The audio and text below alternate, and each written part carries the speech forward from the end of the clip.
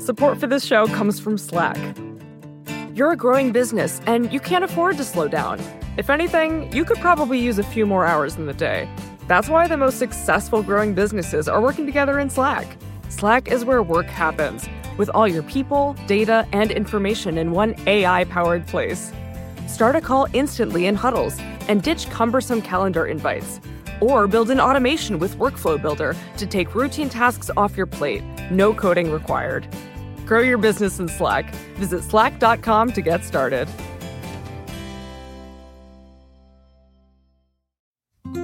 Support for this show comes from Sylvan Learning. When children love learning, they can tackle any challenge life throws at them. Sylvan's Insight Assessment can help you determine if your child is ready for what's ahead. It can also identify gaps in learning and point out areas that could be of concern for your child so they can tackle what's to come. And right now, it's the best price of the year at $29. Go to sylvan29.com to learn more and get your child's assessment for only $29. That's SYLVAN 29.com.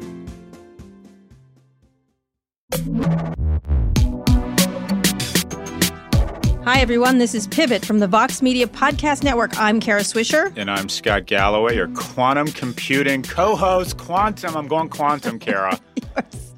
You are so not quantum in so many ways. Quantum. We're back from California, actually. That's what we're back. Yeah. I'm in New York, and God knows where you are. I don't even want to know. I'm in the only place in the world that doesn't have a spectacular fall, Florida. Worst weather in the world during fall. All right. I'm so glad you're there. Listen. You got something to brag about this week. Let's go for it. Take your lap, little dog. What's my lap? I want you to call it out. I'm going to act humble here. I have no idea what you're talking about, Kara. It's the biggest story of the season, the stunning conclusion to the Adam Neumann WeWork saga. Yeah, but you know what? And trust me, so much. I'm not someone to be humble here. I'm getting, actually, and I appreciate it, I'm getting more credit than it's due. I think his name's Elliot Brown at the Wall Street Journal. Yes, amazing reporting. Shira Ovide, and I don't know if I'm saying her name correctly. Yes, you are. And then a guy named Matt Levine at Bloomberg. Matt is amazing. Jesus. They're amazing. Every time reporters. I read Shira and Matt, I'm like so jealous and angry that I'm like, I'm so pissed off I didn't write that. You must get that a lot. No, What, being jealous? No, not usually. Yeah, but I'm usually up there when I was those guys. I was usually I'm getting a ton of credit, nailing but I'm not stories. sure it's earned, to be honest. But it earned it. It's the commentary that really brought it. It's a combination. It's like with the Uber story. There were a lot of reporters involved in that particular one. But let me go through it very quickly. Yeah. SoftBank is paying Adam Neumann $1.7 billion to leave his stock behind. It includes a $185 million consulting fee. I'm not sure what he's going to consult on. Partying, I guess. The company needs the last-minute funding to afford the severance packages of 2,000 employees it plans to lay off on the 15,000-person workforce. And they internally confirm layoffs that have not been announced publicly. Scott, go take this apart, please. So supposedly it's 4,000 employees, but think about this. You had to give – I mean, he's the equivalent – and I'm going to get a ton of shit for this – but he's the equivalent of an information age terrorist because he – realizes he has controlling shares. So he basically said, and he also correctly, I mean, this guy is the smartest person in the room, Adam Neumann. He really is. Mm-hmm. He realized that the most important thing to Masayoshi Son was, one, saving face, and two, giving Vision 1 Fund any chance of recovering and potentially having a Vision 2 Fund. So he said, well, look, boss, you fucked up. You gave me control of this company in the form of super voting shares. And I'm not going to approve the deal unless you convince me. So they came up with a buyout structure where they're going to repurchase $3 billion of people's existing shares, which is just stupid to begin with. And then they said, okay, Newman's not going along. He still controls the company. He's going to potentially opt for a rescue package put together by his own personal banker, Jamie Dimon, who he gave $50 million to, regardless of whether or not they chose that package. So JP Morgan walks away with $50 million for creating a stalking horse bid. And he said, I'm not leaving the room. I'm not leaving unless you give me X. And they said, okay, well, enough shareholders have agreed to sell at this ridiculous valuation of $8 billion because they want to get the hell out of Dodge and they realize this thing's worth less than zero. But Adam said no, so they had to top it up with another $185 million consulting fee. So the smartest person in the room is is Adam Neumann. And Adam Neumann, the reporting has been that SoftBank has bent over backwards for Adam Neumann. No, SoftBank was bent over by Adam Neumann. I mean, we have never seen a founder. Think about this. They put $15 or $17 billion now into the company, and he's walking away with somewhere between $2.5 and $3 billion of that for taking a company up and down, layoffs. If 2,000 people laid off, they had to pay Adam Neumann. Think about how just crazy this is. They had to pay Adam Neumann $850,000 per employee they're laying off, such that they could secure the funding to then give those 2,000 people $50,000 or $100,000 in severance. I mean, this will go down. The real loser here is Saudis. Something. Okay, so this is my theory. I know I'm babbling on. The real loser is Masayoshi Son of SoftBank that have just lost all credibility. Mm-hmm. I'm convinced, and I'm becoming more of a conspiracy theorist as I get older, that the Central Intelligence Agency decided that the best way to emasculate the power of the Gulf was to bankrupt them. And what they did was they said, okay, Masayoshi, they got something on Masa-san, and they said, you're going to convince the Saudis because of this incredibly lucky and best investment in history, your investment in Alibaba, for $20 million, you got something like $100 billion. You're going to convince them to give you $45 billion. We're going to leverage the Jesus complex, the total lack of self-awareness and tone-deaf demeanor of Silicon Valley venture capitalists and entrepreneurs, and you are literally going to burn $40 billion of their money. You're going to create war and agita within the families in the empire, in the kingdom of Saudi Arabia, because the one thing, okay, that's I see totally. where you're going. And basically, it's working. Right, but listen, Masayoshi Son is an asset. He's an asset of the Central Intelligence Agency. All right, okay, all right.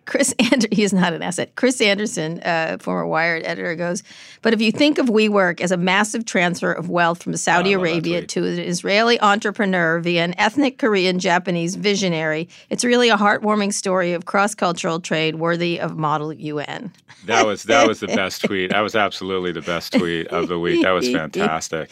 So where's it going to go from here? We're going to get to Google quantum computing in a minute.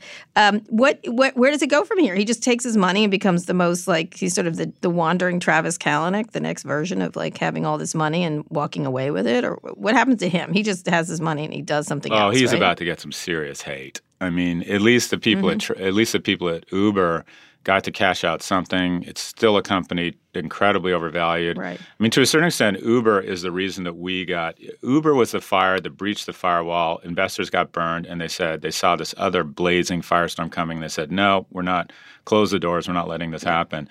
I don't know what happens to him, although I think it involves lawsuits, but he's played this, beyond perfect. There'll be case studies on what a disaster this was and how he showed a certain level of crazy and bravado to get the best deal in the history of business. But so what do you have here? You have a company, if they can cut costs fast enough, it'll be a nice differentiated co-working company worth $3 to $5 billion, maybe $7 billion. So SoftBank's not going to get their money back. This is the most expensive face-saving move in history. This is the most expensive kicking the can down the road because this thing still could involve a restructuring in Q4 of 21.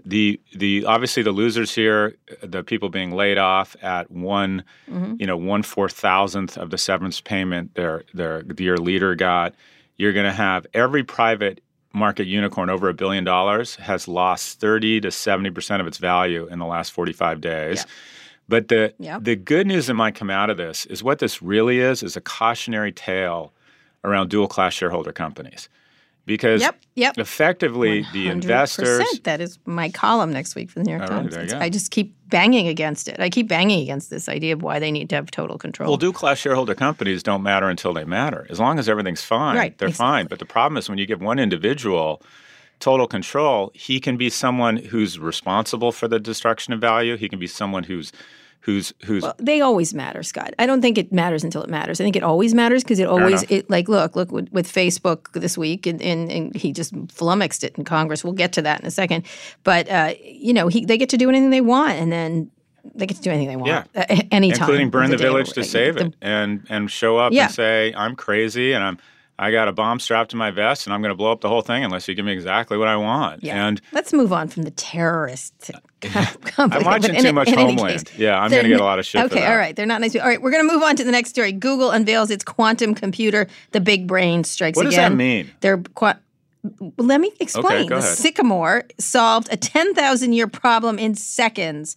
Sundar Pichai, the CEO of Google, compared the achievement to building the first rocket to leave the Earth's atmosphere and touch the edge of space.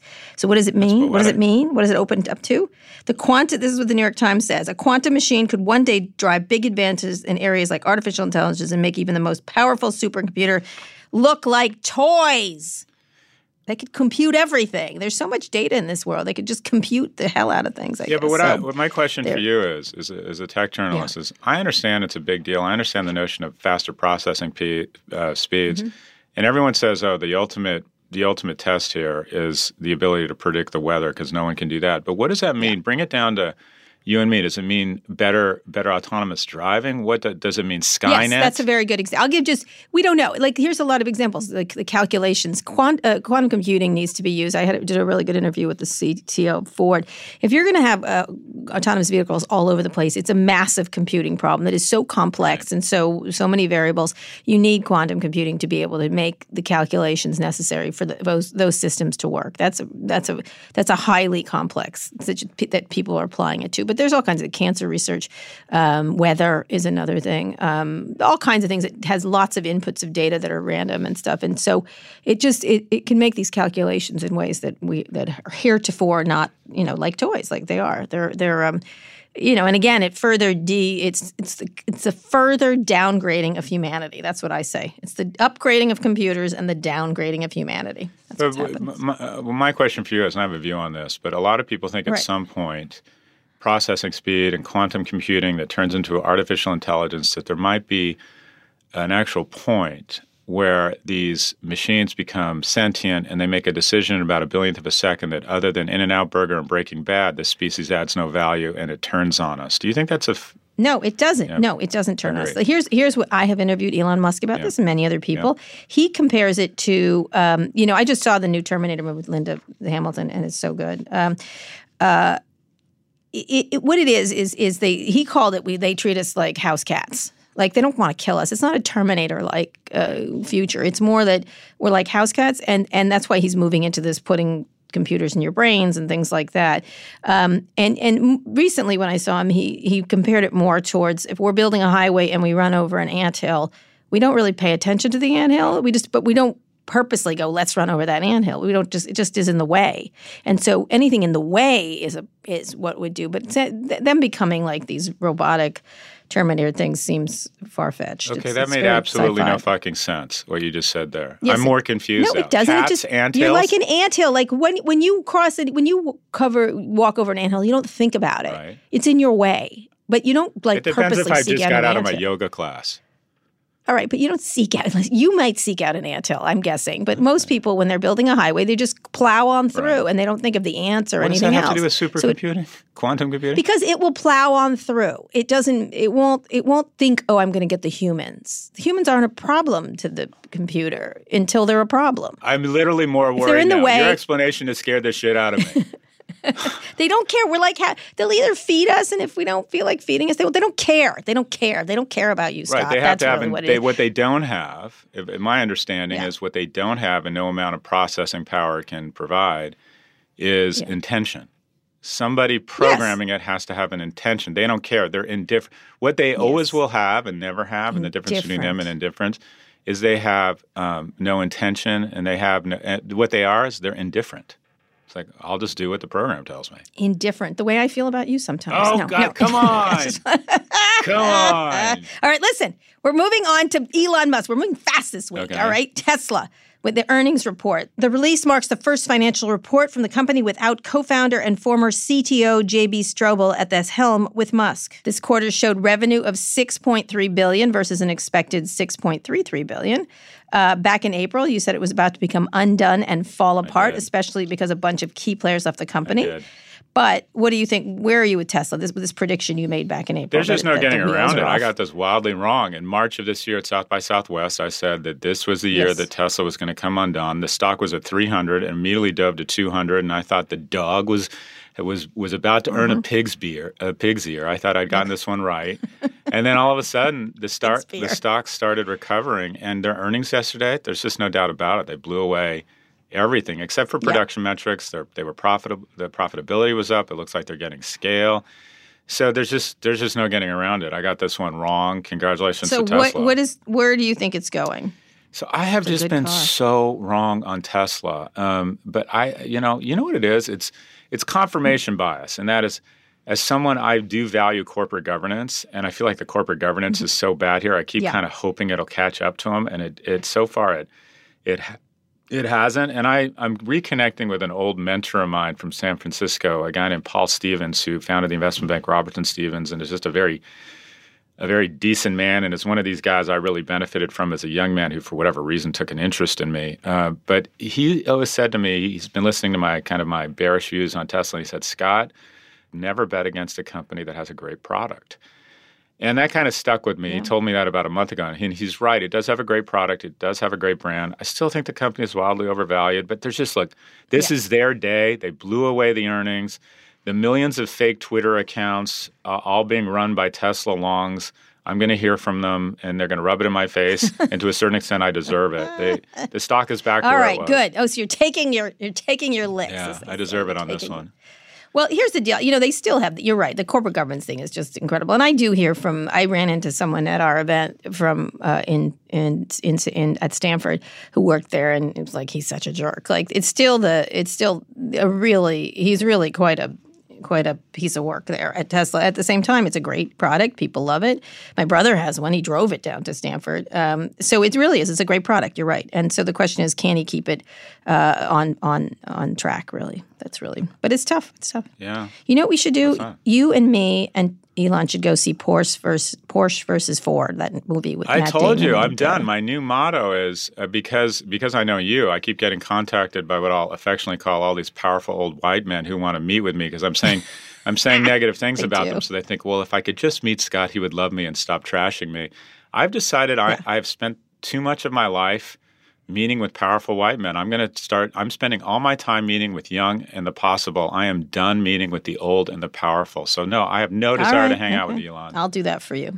All right. Okay, fine. It's just a movie, for goodness sake. It's just a movie. We have some popcorn. It's fine. Oh, by the way, because I know you, literally because I know you, I got invited to the premiere of that new Apple Tackles Me Too series with Jennifer Aniston, Reese Witherspoon. Oh, yeah. Good. Yeah. Good. Yeah. Good. You're going to that? You should go to that. Oh, yeah, I'll go. Definitely. The dog likes to put on his nice outfit every once in a while. I'm really excited. Yeah.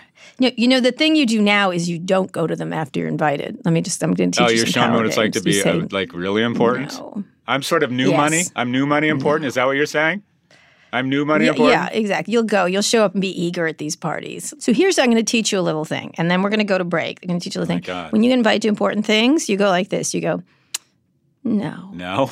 Like that. You go, no. It sounds like it involves a look. You go, no. And then they're like, oh, are you busy? And you go, no. And they go, you don't want to come? And you go, uh-huh. Like that. Okay? We'll be right back with more Pivot, and Scott can take a break in Florida. There you go.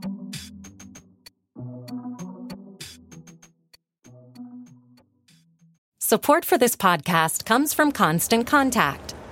If you're a business owner, you already know that it's really, really hard to cut through the noise of everyday life.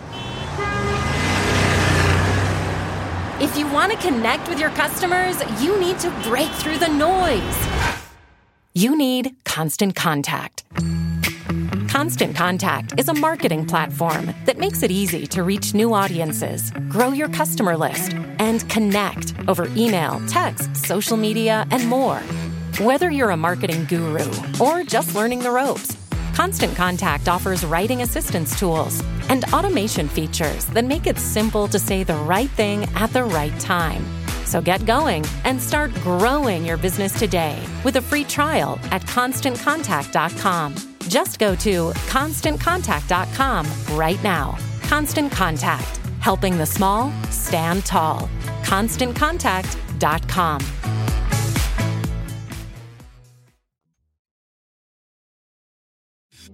Welcome back to Pivot. Scott, we're going to hear from a Pivot friend. We have so many smart Pivot friends before we get to wins and fails.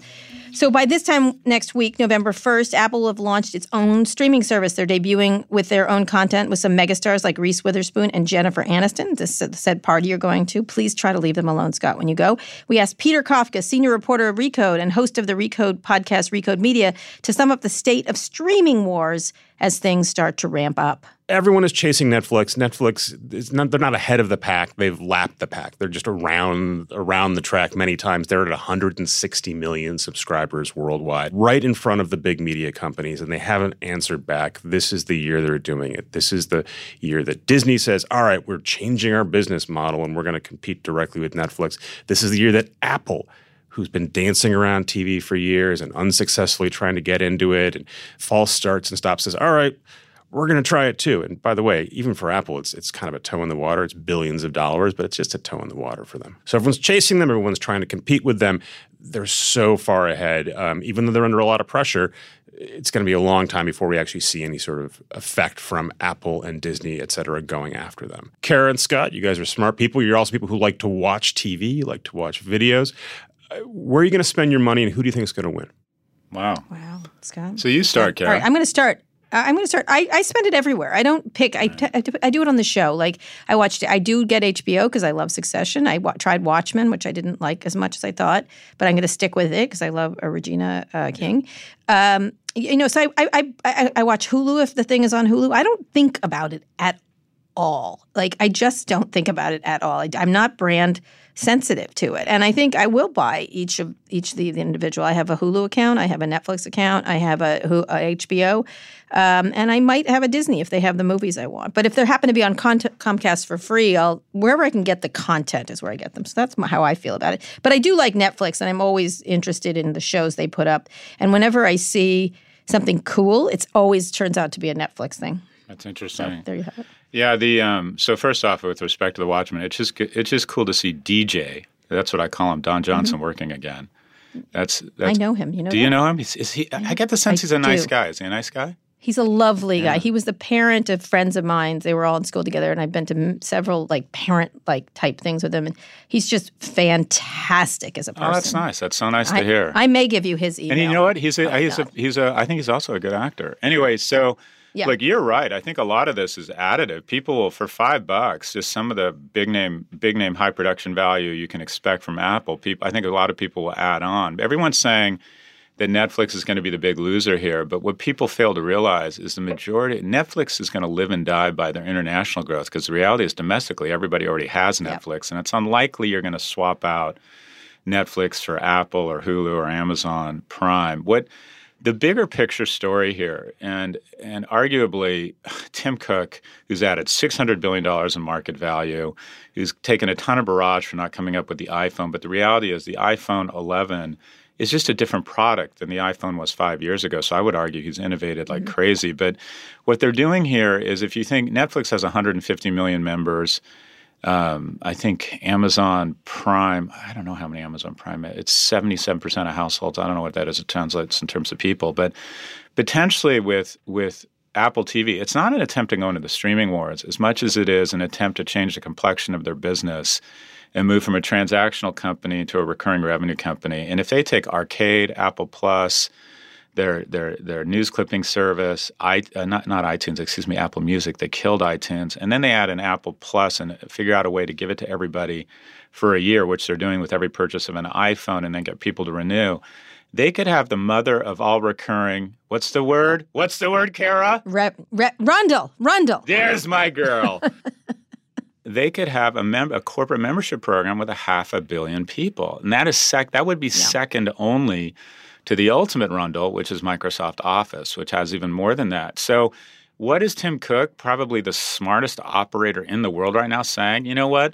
We're at a point where everyone has an iPhone. We've tapped out on all the globally affluent. So we're going to take the same level of top-line revenue with modest growth, and we're going to transition it from a transactional business to a recurring revenue business, and we're going to increase the stock price 50%. By the way, FANG, not performing that well except for the Apple. Apple is up like crazy this year. I think Apple's up 56% this year.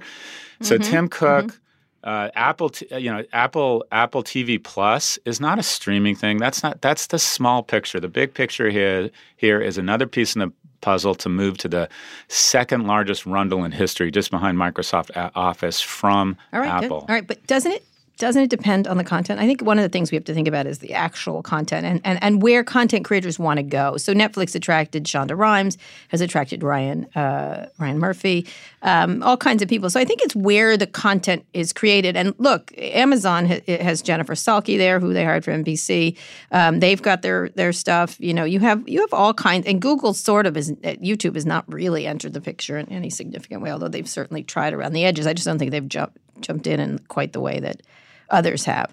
I think it's still going to be hard to beat Netflix at this point, although Disney certainly, I think Bob Iger's super aggressive in these efforts. I think this is super important to him. And I do agree with you on Apple. I just again, their culture, even though they've hired some really interesting people to do this stuff, is not interested in this stuff. That's the only thing I would say. But the delivery system is great, and you certainly would use it if it was there. But I do want to give kudos to Netflix for constantly innovating and being just like having everybody, like Peter says, everyone is chasing them, and they deserve the kudos they get for what they've created. I think Reed Hastings is one of my I really admire what they've done there. Yeah, it's absolutely incredible. And you said, where does the talent go? The talent goes two places. It goes to Benjamin's, in other words, goes to the highest bidder, or it goes to HBO. What HBO has done that's so impressive is a fraction of the budget. They continue to attract the best talent, because it's almost like what PBS used to be. People used to do stuff at PBS for a lot less money because of the prestige factor. HBO is now the new PBS, in that people will take a huge cut in salary, or they'll always show up. Al Pacino isn't going to Netflix. I don't care how much they pay him. He'll do something with HBO, though. I don't know. There's a lot of people over at Netflix. Yeah. You'd be surprised how many people go over to Netflix. In any case, it's a good time for content makers. We should have a show. We should make a show. It's a good time for content consumers. Consumers. Oh, you're right. Too. Yes, 100%. I mean, even you, I know we're bragging now. You and I have been approached about doing a TV show, which shows you how much money is out there and how many leads they're chasing down. Yes. We're like the WeWork of content, though. Oh, that's how it's going to go down. There you go. I like it. There's going to be parties. I still haven't read about these sex parties that someone mentioned in Stanford. Yeah, I haven't heard about that either. Up on that from me. I haven't heard about I didn't either. Yeah, we're not doing those. Anyway, by the way, Peter Kafka is hosting his annual Code Media Conference in Los Angeles in November. We have a link to tickets in our show notes. Now let's get back to Wins and Fails. That guy, Peter Kafka, is going to be like, I'm going to be found in a hot tub with my Kabbalah spiritual advisor, and that person will be Peter Kafka. That guy just makes me feel more calm. Every time I talk to him, I feel like I just feel more zen about everything.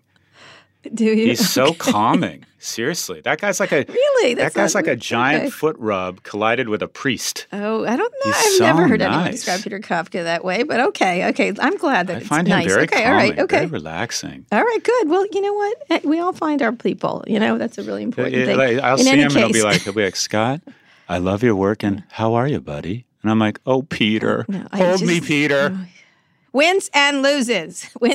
Go to his conference. It has great people. John Stanky is there. Tig Notaro is there. There's all kinds of really cool people he's brought together in Los Angeles. Anyway, listen, wins. I'm going to go first with wins. Okay. The women of Congress, I can say the ladies, but Representative Katie Porter, AOC, asking Zuckerberg stuff at the event. I just have to say it's a huge win. He really got owned by Representative Ocasio and Representative Porter. Let's play each of them. Do you see a potential problem here with a complete lack of fact-checking on political advertisements? Well, Congresswoman, I think lying is bad, and I think if you were to run an ad that had a lie, that would be bad. That's different from it being, in our position, the right thing to do to prevent your constituents or people in an election from seeing that you had lied. So you won't take down lies, or you will take down lies? I think it's just a pretty simple yes or no. And now here's Representative Katie Porter asking Zuckerberg if he would spend 1 hour a week moderating content on Facebook. Would you be willing to commit to spending 1 hour a day for the next year watching these videos and acting as a content monitor and only accessing the same benefits available to your workers? Congresswoman, we work hard to make sure that we give good benefits to all the folks who are doing this. Mr. Zuckerberg, reclaiming my time, I would appreciate a yes or a no. Would you be willing to act as a content monitor? To have that life experience? I'm not sure that it would best serve our community for me to spend that much reclaiming time. My time. Mr. Zuckerberg. I spent a lot. So I think these were really great questions. I think they zoned in very quickly, zeroed in, on the problems, and he was unable to answer it. I found him incredibly unprepared for this hearing because I think he thought it was going to be about Libra, which he couldn't talk about, and he was going to sail out of there like last time, and these people were prepared and ready to rumble, and I thought it was great. Yeah, and here's the thing. It wasn't that he did poorly. It's that there is no right answer for doing something that is blatantly wrong. And that is their argument is that by allowing people to post false advertisements with misinformation, and misinformation has ramifications, their argument is they're creating discourse. And that's just a ridiculous argument. What they're creating is discourse that is unproductive, false, misleading, and divisive. And it's indefensible given their history that they would not. And she absolutely kind of saw this open gashing wound of hypocrisy and inconsistency. And here's the bottom line. Every decision, every narrative, every talking point, we want to give people voice, we want to create discourse, is created by a corporate communications department of 750 people with one objective, and that is say whatever we need to say such that we can continue to cash anybody's check. That's all it is. And by the way, the other interview that got kind of overshadowed by this was Katie Couric's interview of Sheryl Sandberg. But you make that your win then. Well, Sheryl Sandberg promoted this junk science that said when people go on Facebook, they end up being exposed more to both sides. That 24% of the content they see is from the both sides. That is such junk science. Every piece of academic research shows the more time you spend on Facebook, the more polarized you get, the more you enter into your own filter bubble, even if it's false information. And the algorithms recognize you don't want discourse, that we're tribal, that you want to go to one pole or the other such you can get angrier and angrier, and it's terrible for society. And in my win, it's literally as if you kind of read my mind. We have one mind on this. My win is Representative Maxine Waters, the chairman of the House Financial Services Committee, and also a shout out to the ranking member, Patrick McHenry from North Carolina. But I thought the hearing was exactly what it was supposed to be. Yeah. I thought it was respectful. Exactly. I thought it's interesting. The Republicans kind of took the side of, the idolatry of innovators. Leave him alone. He's an innovator, although most of them can't actually describe what innovation is. In my opinion, there needs to be more innovation at the Department of Justice and the FTC. And I thought these like you said, this hearing did exactly what it was supposed to do. And also, exactly. I thought Mark Zuckerberg did as good a job as he could, given that he has to lie and he has to support a corrupt organization. I do not. I think yes, he did as good as he could. But the fact of the matter is, these people he couldn't answer. That's exactly what I have a column coming out right like now in the New York Times talking about. They think in a binary term, which is they cannot. That's why that speech last week drove me so crazy that he did at Georgetown. It was like either free speech or China, right, or free speech or chaos. And I'm like, it's so complex. And what they did, which I think Porter did when she was talking about content moderators, AOC, when she was talking about ads, Maxine Waters, any of them. And it was fascinating. It was all three women doing most of the really hard questions. They were pointing out how complex this is. And the same thing last week with Bernice King, the daughter of Martin Luther King. Mark used a quote by Martin Luther King in his speech. And she was like, oh, no, my friend. That is not what my father said. And that is not what he meant. And he was very hurt by disinformation from other politicians. So I think the complexity is what's hard for these people, making it, because binary is the way they like. Reductive and twitchy is what they like. And so that's what's hard here, is that it is complex, and they have been hiding in the complexity by saying, well, it could go this way, it could go that way, when you can just make simple decisions and just pick a lane, and this is the way we're going to be. And so that's what they were pointing out. I thought that was great. Yeah, I thought it was. So this feeds right into my fail. What is that's your fail? Well, what I just want to highlight. We always talk about Mark Zuckerberg and Sheryl Sandberg, but this company has a board of directors, so Peggy Alford recently joined, I believe, the board of directors. So, Peggy, your refusal or your continued enabling of this company's perversion of our democracy that you have clearly benefited from, I see above you're on the board of Facebook. Mark Andreessen, you are in fact attacking or ripping at the fabric of our society by enabling these twos. Ken Chenault, who I know and I think is a very decent man. Ken, I'm incredibly disappointed that you have not done anything to encourage these people and the organization to take this cycle off, given the fact that we already see a perversion and damage of our democracy happening again. Susan Desmond-Hellman, what are you thinking, Susan? Not or enabling or continuing to be a co-conspirator in the slow erosion of our democracy by enabling these two to continue to take money for false ads. Peter Thiel, I don't even know what to say to Peter. Par for the course here. Jeffrey Zients, I don't know who you are, Jeffrey, but you are on the board of a company, former Obama person.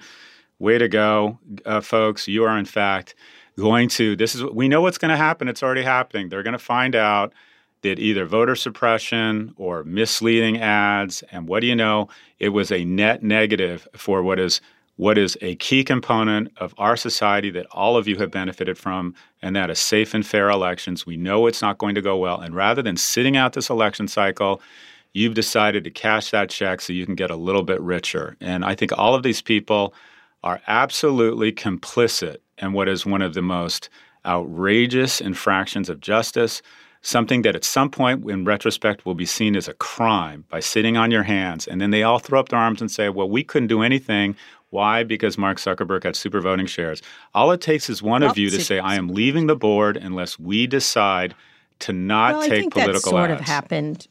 What they do is they go quiet. I think Reed Hastings and Erskine Bowles just left. I think what they do is they try to do this, and we got to then wrap up for another ad and then get back with predictions. But what they try to do, and I just did an interview with Gary Cohen, it's like, you don't know what was said in the room.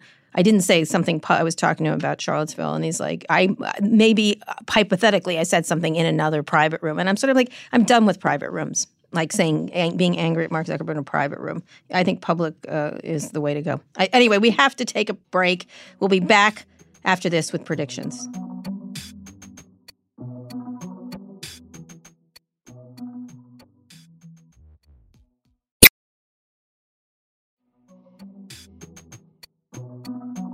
Okay, we're back. Let's get to predictions. Scott, obviously you predicted a whole lot about WeWork. What else have you got? What have you done for us lately, Scott? No, now that you have this vaunted position as a predictor. Other than be wrong. But yeah, you're right more than wrong. But go ahead. So yeah, I'm doubling down. You have 50 points of share between Bernie Sanders and Joe Biden. And I think that is all going to go somewhere else in the next 60 days. So I'm doubling down. I think in the next 30 days, and I don't know if it's going to be, it'll probably be Warren, but I think there's a decent chance that the front runner in the Democratic primary is going to be a name we're not talking about a lot. And I said the same thing in our podcast last week, or earlier this week. But I think Mayor Pete is about to surge.